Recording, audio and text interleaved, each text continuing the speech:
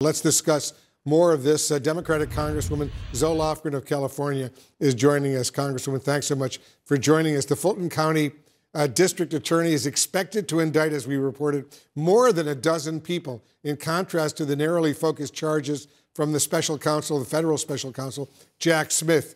Do you think this is the right move? Well, it's not something the January 6th committee looked at. We were focused at the federal issues. I'm sure that the prosecutor in Georgia is proceeding under Georgia law. Now, there's some overlap because we do know that there was an effort to have fake electors submit bogus certificates. That probably violates some state laws.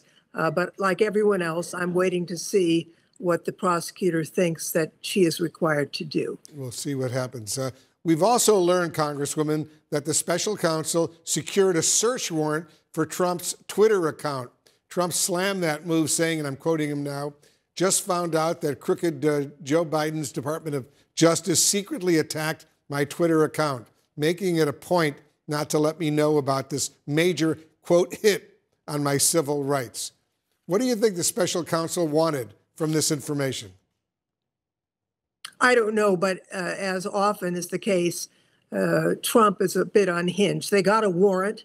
The statute provides for a warrant. The statute, by the way, also provides for non-disclosure.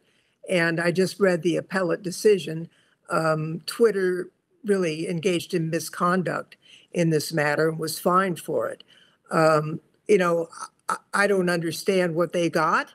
I presume there was information they thought was important to the case. That part of the matter is sealed from public view even today. Yeah, I assume we'll find out at some point. The New York Times has obtained an internal Trump campaign memo from December 2020 that lays out the strategy for Trump to try to overturn Biden's election win.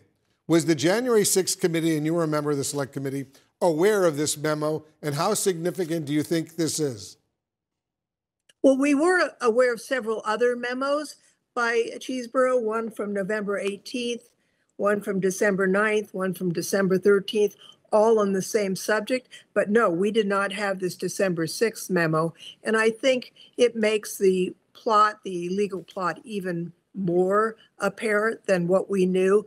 I think it's significant in proving the illegal conduct, although we had one judge already, Judge Carter, fined on an evidentiary case that it was more likely than not that Mr. Eastman and Mr. Trump engaged in a crime relative to these fake electors.